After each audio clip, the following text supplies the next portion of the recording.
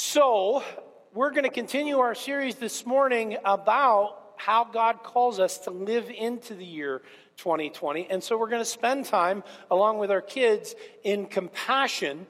And as we think about compassion, we're going to jump into one of the more familiar parables of Jesus, one of the more familiar teachings of Jesus from the Gospel of Matthew. Thank you. That's compassion. Nice job.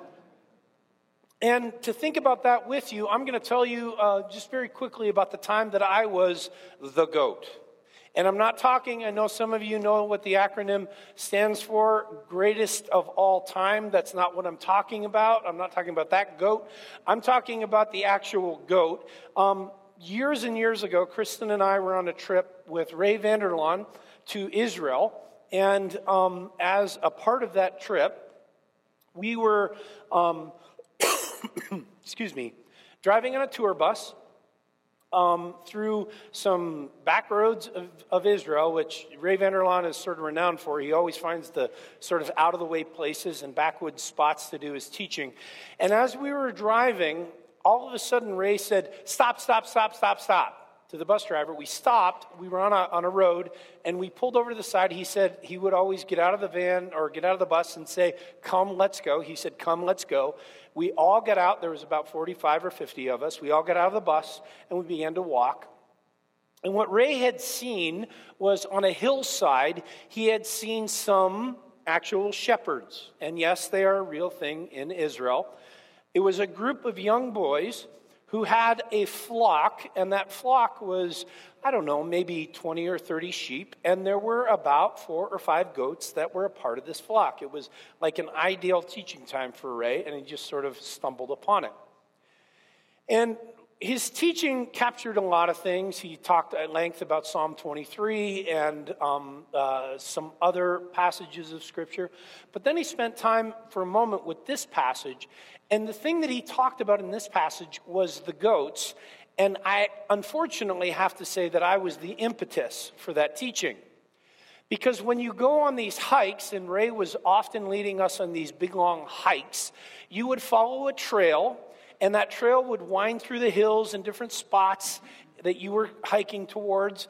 But I'm the sort of person that I'm the path of least resistance. So if I saw a place where the trail sort of winded around, and I thought to myself, if I cut up here, then I'm going to have to not walk as far as everybody or wait for them, I would take that little sort of shortcut. And I did that often throughout the trip. And Ray actually said, "I want to talk about Scott for a moment, because Scott is a goat." And here's what he meant by that. When shepherds in the hills are caring for their flocks, one of the things that they can expect is that the sheep will follow them where they are called to go. Where the sheep are asked to go, they're going to follow the voice of the shepherd, which is a teaching over and over again in the text. Goats just do their own thing. Goats will probably eventually get to the spot where the shepherd is. But you remember those family circus cartoons where little Billy would sort of roam all over the place before he would finally get to where he needed to go? That's what a goat does. And me being the person who finds the shortcut and in essence tries to make my own way was a goat. As we dig into this passage of Scripture this morning where Jesus is teaching to his people the third of 3 parables that teach them about the coming kingdom of God, this morning we want to think about whether or not we follow the voice of the shepherd or whether we go our own way. If we are a sheep or if we are a goat. Let's pray as we seek God's leading in our time of teaching this morning. Father, be present with us. Challenge us. Encourage us. We pray, Father, that we know the shepherd and hear his voice and follow him. That's you, Lord. That we don't seek to be independent of you. Instead, we do what it is that you call us to do. That we love those you call us to love. And Lord, in that we might experience your presence, your power, and we might be a part of your compassion to the world around us. Lord, this is something that you do in us as you equip us through the Spirit. We ask that you do it today in Jesus' name. Amen. Turning your Bibles, Matthew 25.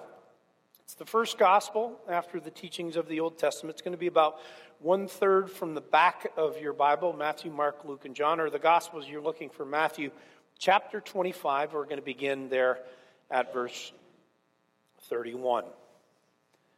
31 through 33 says this: When the Son of Man comes in his glory and all the angels with him, he will sit on his glorious throne. All the nations will be gathered before him, and he will separate the people from one another as a shepherd separates the sheep from the goats. He will put the sheep on his right, and he will put the goats on his left. Now, this passage that we have here, this teaching of Jesus, is really one of the few passages of Scripture that we have about the judgment to come. Certainly have some prophetic texts in Isaiah and Jeremiah and some of the minor prophets. We also have the book of Revelation, but these are the words of Jesus. So in essence, us hearing the words of Christ about the next judgment, the coming judgment, should bring us some level of pause. There's gravity here. There's power here that God has for us. So for us to understand that this teaching that he gives about the sheep and the goats is fundamental and important teaching, we need to be grabbing onto that. And you also notice that it comes, again, like I said, through a series of 3 parables. If you look at the chapter 25, you'll notice it begins with the parable of the virgins. And that parable is about preparation, being prepared for Christ to come. You don't know when it's going to happen, so keep oil in your lamp is really the essence of the teaching of the parable of the virgins. The second parable is the parable of the bags of gold. Each servant gets a certain amount given to them by their master to care for while he is gone. And when he comes back, he judges them based upon what it is that they have done with what he's given them. And the message of that parable, as we think about what is to come, is simply this: God has given all of us gifts, abilities, and talents. And we are to live into those gifts and abilities and talents as we think about the reward that is offered to those who are faithful with what he has given. And finally, this third parable is about compassion and what it means to be people who look around at the world that we live in through a lens of love and grace, such as Christ has looked at us as his people. So for us to hear the power of that, for us to think, okay, first of all, in the New Testament or in all of Scriptures, when there is 3 of similar things, that has sort of an exclamation point. It's like putting like pounding it again and again. Jesus here is making it clear to his people that what is to come is important for you to consider. It's important for you to consider your preparation and how you're using your gifts, and it's also important for you to consider your compassion. He's hammering it so that they really understand how fundamental and important this is. For us to hear that, and then also for us to hear that compassion is, in the words of Jesus, practical. Let's look at the passage as it continues, verse 34. Then the king will say to those on his right, "Come, you who are blessed by my Father, take your inheritance, the kingdom prepared for you since the creation of the world. For I was hungry, and you gave me something to eat. I was thirsty, you gave me something to drink. I was a stranger, and you invited me in. I needed clothes, and you clothed me. I was sick, and you looked after me. I was in prison, and you came to visit me." The righteous will answer him, "Lord, when did we see you hungry and feed you, or thirsty and give you something to drink? When did we see you a stranger and invite you in, or needing clothes and clothe you? When did we see you sick or in prison and go visit you?" The king will reply, "Truly I tell you, whatever you did for one of the least of these brothers and sisters of mine, you did for me." Now, I don't know about you, but from my Reformed perspective, Reformed being the tradition of this church, when I hear that, it gives me just a moment of pause. Because as we listen to it, it sounds like works righteousness. Does anyone else hear that here? Is it just me? In essence, it says, you will be rewarded if you, what? Do something.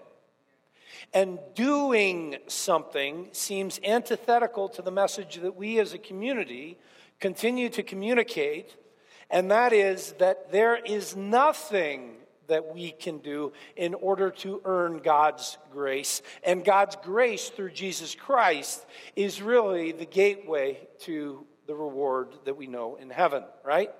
So when we hear this passage where when I was thirsty, you gave me something to drink. When I was hungry, you fed me. When I was naked, you clothed me. And then out of that, you gain reward.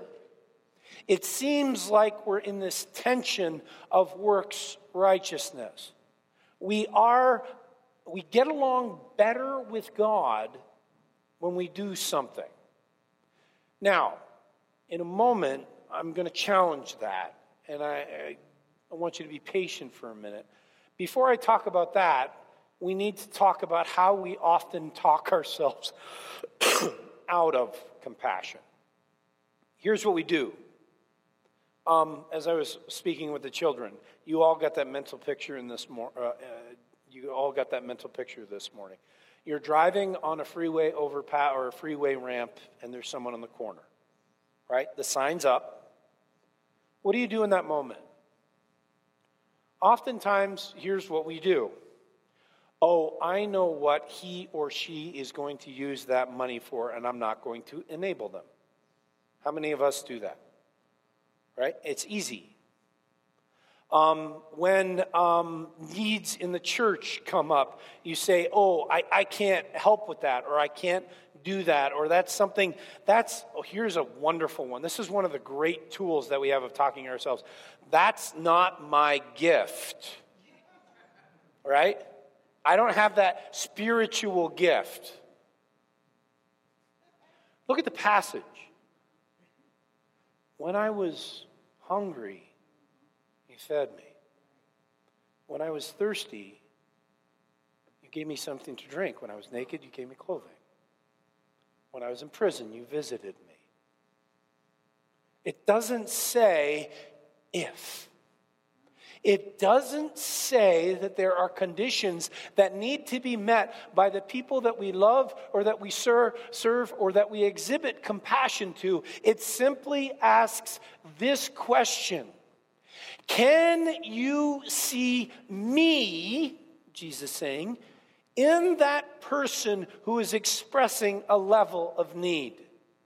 And if your heart seeks to love me through this person who I have shown to you, then in that you have shown your love to me. How many of us believe in a sovereign God who is in control of all situations, all times, all places?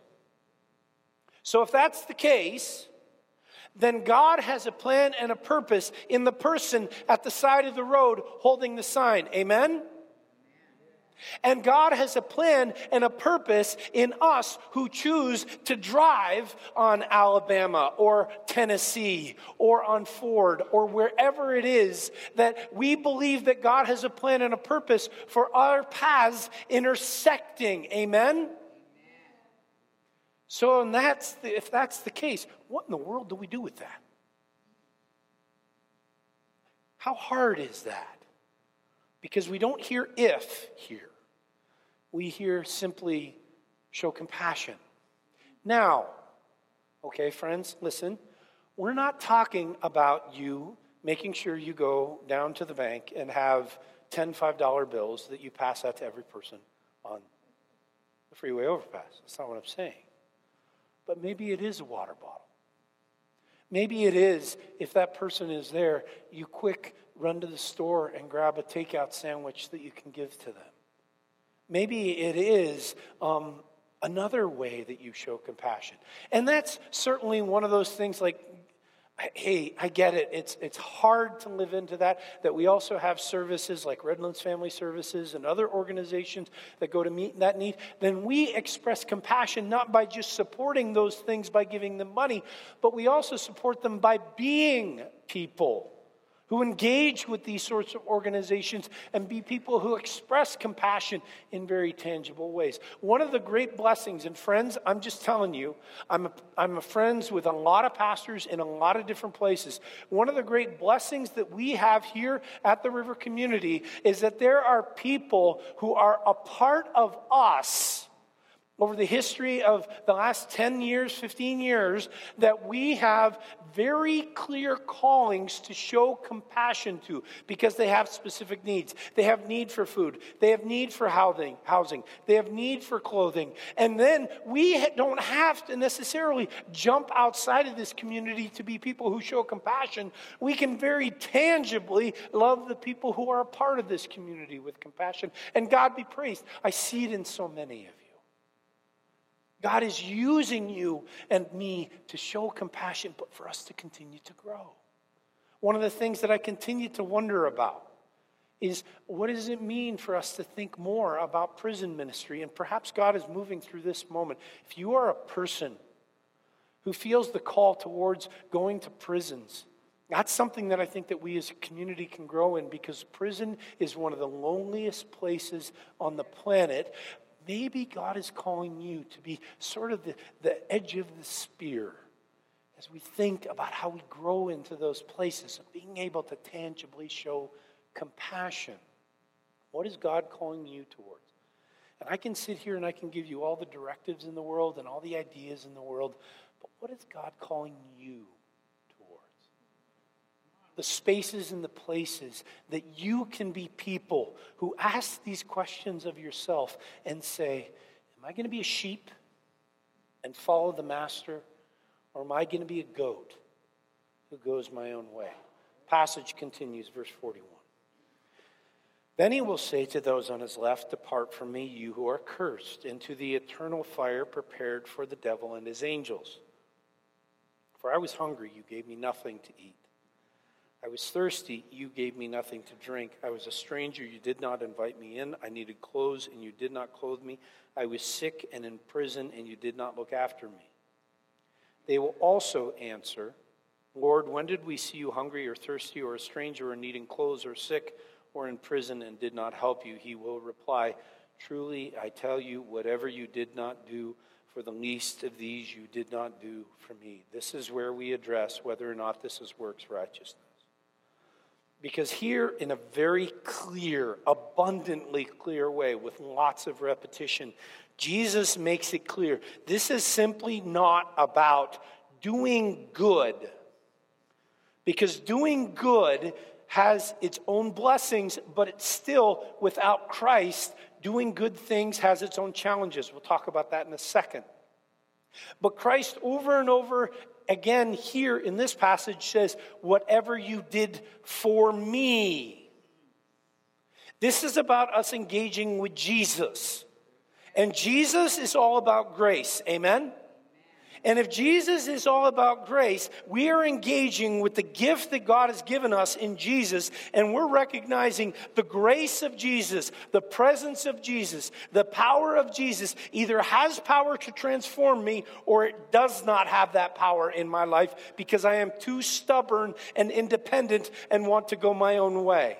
This is about a reception of the gift God gave us in Jesus Christ. And if we receive that gift, it moves us. It transforms us. If we allow it to do its work in us, in the same way that God looked at us and saw a broken person, desperate in their sin, needing love, needing mercy, needing grace, that in the same way we then see the transformation of that grace in our life, and we say, now how can I show it to the world around me?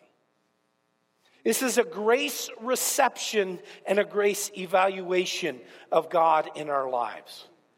Do we trust that God's grace is enough that we allow it to take over? It means that we see the world through Christ-like lenses. Those people who have been rejected by the world, we see them through the lens of Christ. They're not rejected. They are a child of God.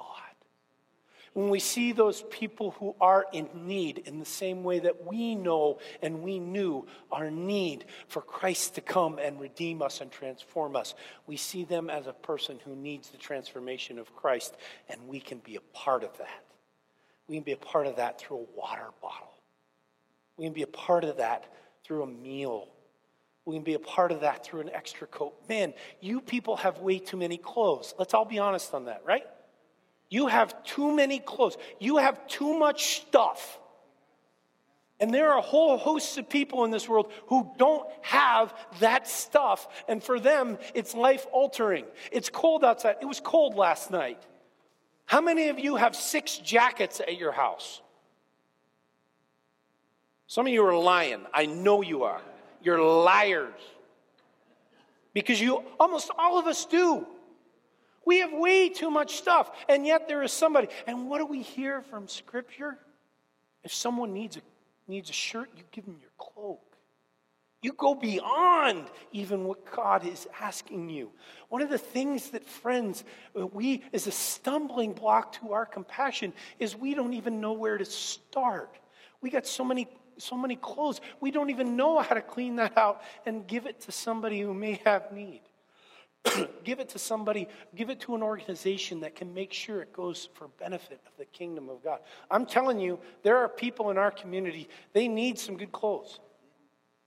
Ask Debbie, ask me, ask others. We'll find a way for you to take what it is that you already have and be compassion and love of Jesus to the world around you. Now, how do we know that this has to be centered in Christ and it's not just overarching doing good that fixes this? Because we all know a lot of people. There's a lot of people who don't know Jesus who are doing good in this world, right? There's a lot of folks. Okay, then we need to look at that just for a second. 1 Corinthians 13. Turn your Bibles. Excuse me, still getting over a cold. 1 Corinthians 13 begins with this passage. If I speak in the tongues of men or of angels, but do not have love, I'm only a resounding gong or a clanging cymbal. If I have the gift of prophecy and can fathom all mysteries, all knowledge, I have faith that can move mountains, but do not have love, I am nothing. If I give all I possess to the poor and give over my body to hardship that I may boast, but do not have love, I gain nothing. Okay. Then really quickly turn in your Bibles. Gospel of John, chapter 13, verse 4.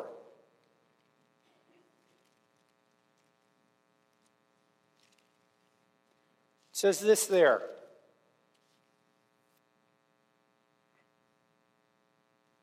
What?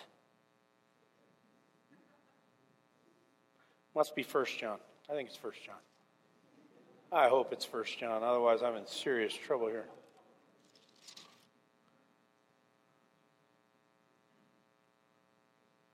I don't know where it is. Oh, goodness. Can you show me some compassion this morning? Here's what we do know. All love has its source in Christ, right? God is love. God is the source of all love. So if we do all these good things but do not have love, what don't we have? Christ. If we don't have Christ, then getting to this point of Matthew chapter 25, where compassion is necessary in the lives of others, if we're simply doing good, we're not living into Christ being the one who does good in us.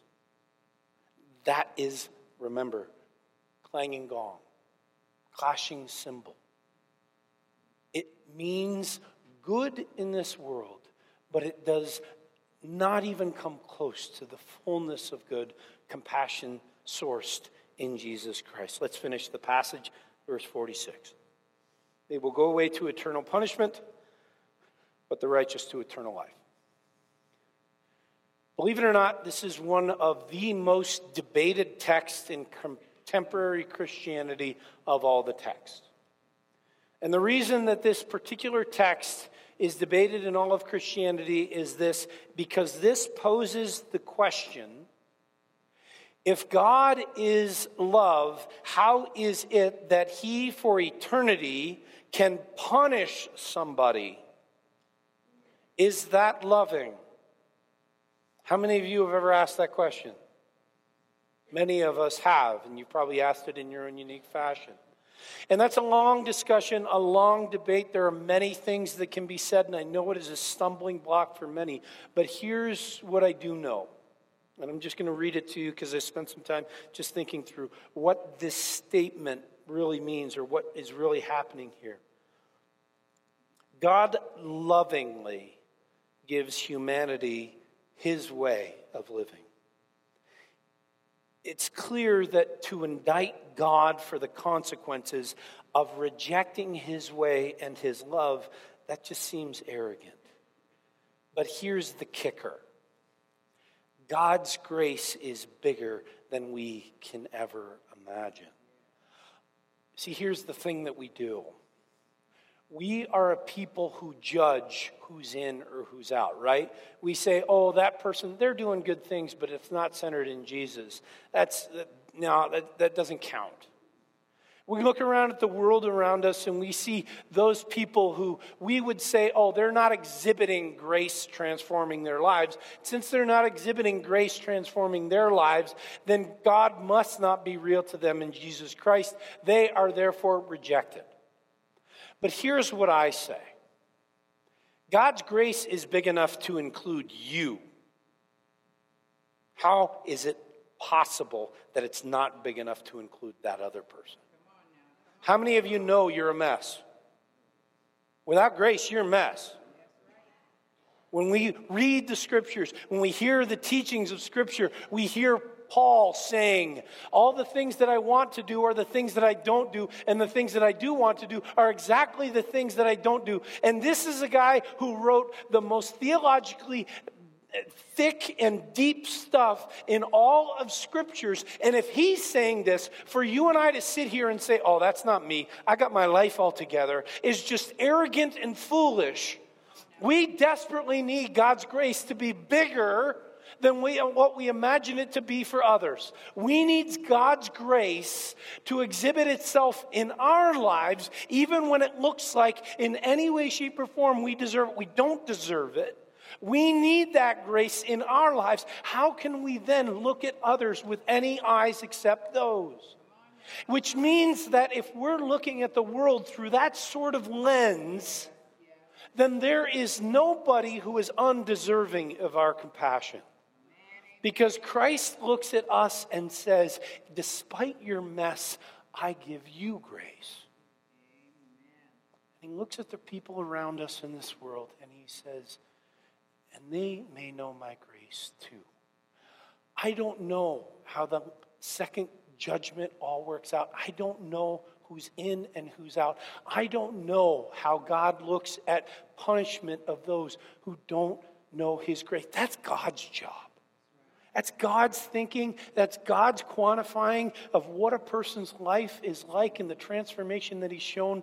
All I can do, all we can do, is be people who show compassion without the if. We can be people who love, show grace, have the water bottles in the car, sit with the person who's alone at the table, be people who wonder what inmate needs a visit. Think about how much clothing we have and how can we give it for the glory of God and the love of Christ in the life of another. What is it that we can do, friends, to be a sheep who follows the shepherd? Let's pray together. In Jesus' name, Lord, we ask that you continue to move and transform our hearts beyond the ifs of compassion, beyond the conditions, who's worthy, who's not. Because, Lord, you don't look at us through that lens. Your grace is broader and wider. And yes, of course, your grace comes through Jesus, but we do not know how Christ has been made manifest in the lives of those around us. We trust that your grace is sufficient. It's sufficient for us. May your grace be sufficient for those we love, that we care for, that we bear witness to in our world, so that, Lord, more can be a part of your kingdom, and that, Lord, through our compassion and through our love for others, through the gifts that we give of food out of thanksgiving for what you've given to us, the gifts of drink, water, clothing, that we give housing, that we are a people who look at things like prisons, those who are widowed and orphaned, and we look at those folks with eyes of compassion and love, those who are the alien within our gates, that we see them the way you see them. We don't see them in the way that ourselves, that in our own selfishness, the way that our party, the way that our culture might see them. Instead, we look at them with your eyes. Lord, in that, move us to have generous hearts of compassion. May we be sheep who follow the shepherd. In Christ we pray. Amen. Will you please stand and join us?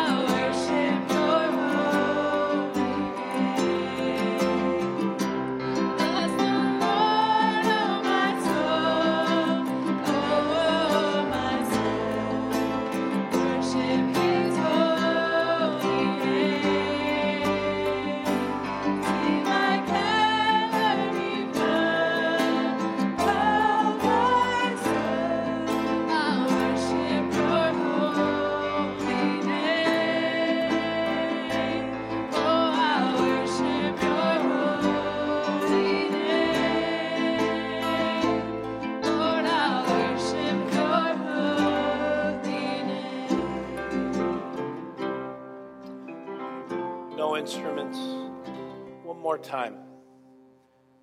But in this is worship. This is a time where we before God, He has given us everything for us to proclaim to the world around, He is God. Bless the Lord, oh my soul. Oh my soul. Worship His holy name. Sing like never before. Oh my soul, I worship your holy name. All right, okay. You said I'll worship your holy name. And guess what? That's beautiful that you did it through singing. You did it through your voice. God be praised. That's faithfulness and obedience to His call. But you know how else you worship? Through compassion. Through love to the world around you. Continue your worship this morning by going into a world that needs to see more of Jesus. Go from this place worshiping him with hearts that are open and give in gratitude for what he has given to you. Go from this place with his blessing. People of the river, may the Lord bless you. May the Lord keep you. May the Lord make his face to shine upon you and be gracious to you. May the Lord lift up his smile of blessing towards you and give you his peace. In the name of the Father, the Son, and the Holy Spirit, God's people said together, Amen. Go in peace.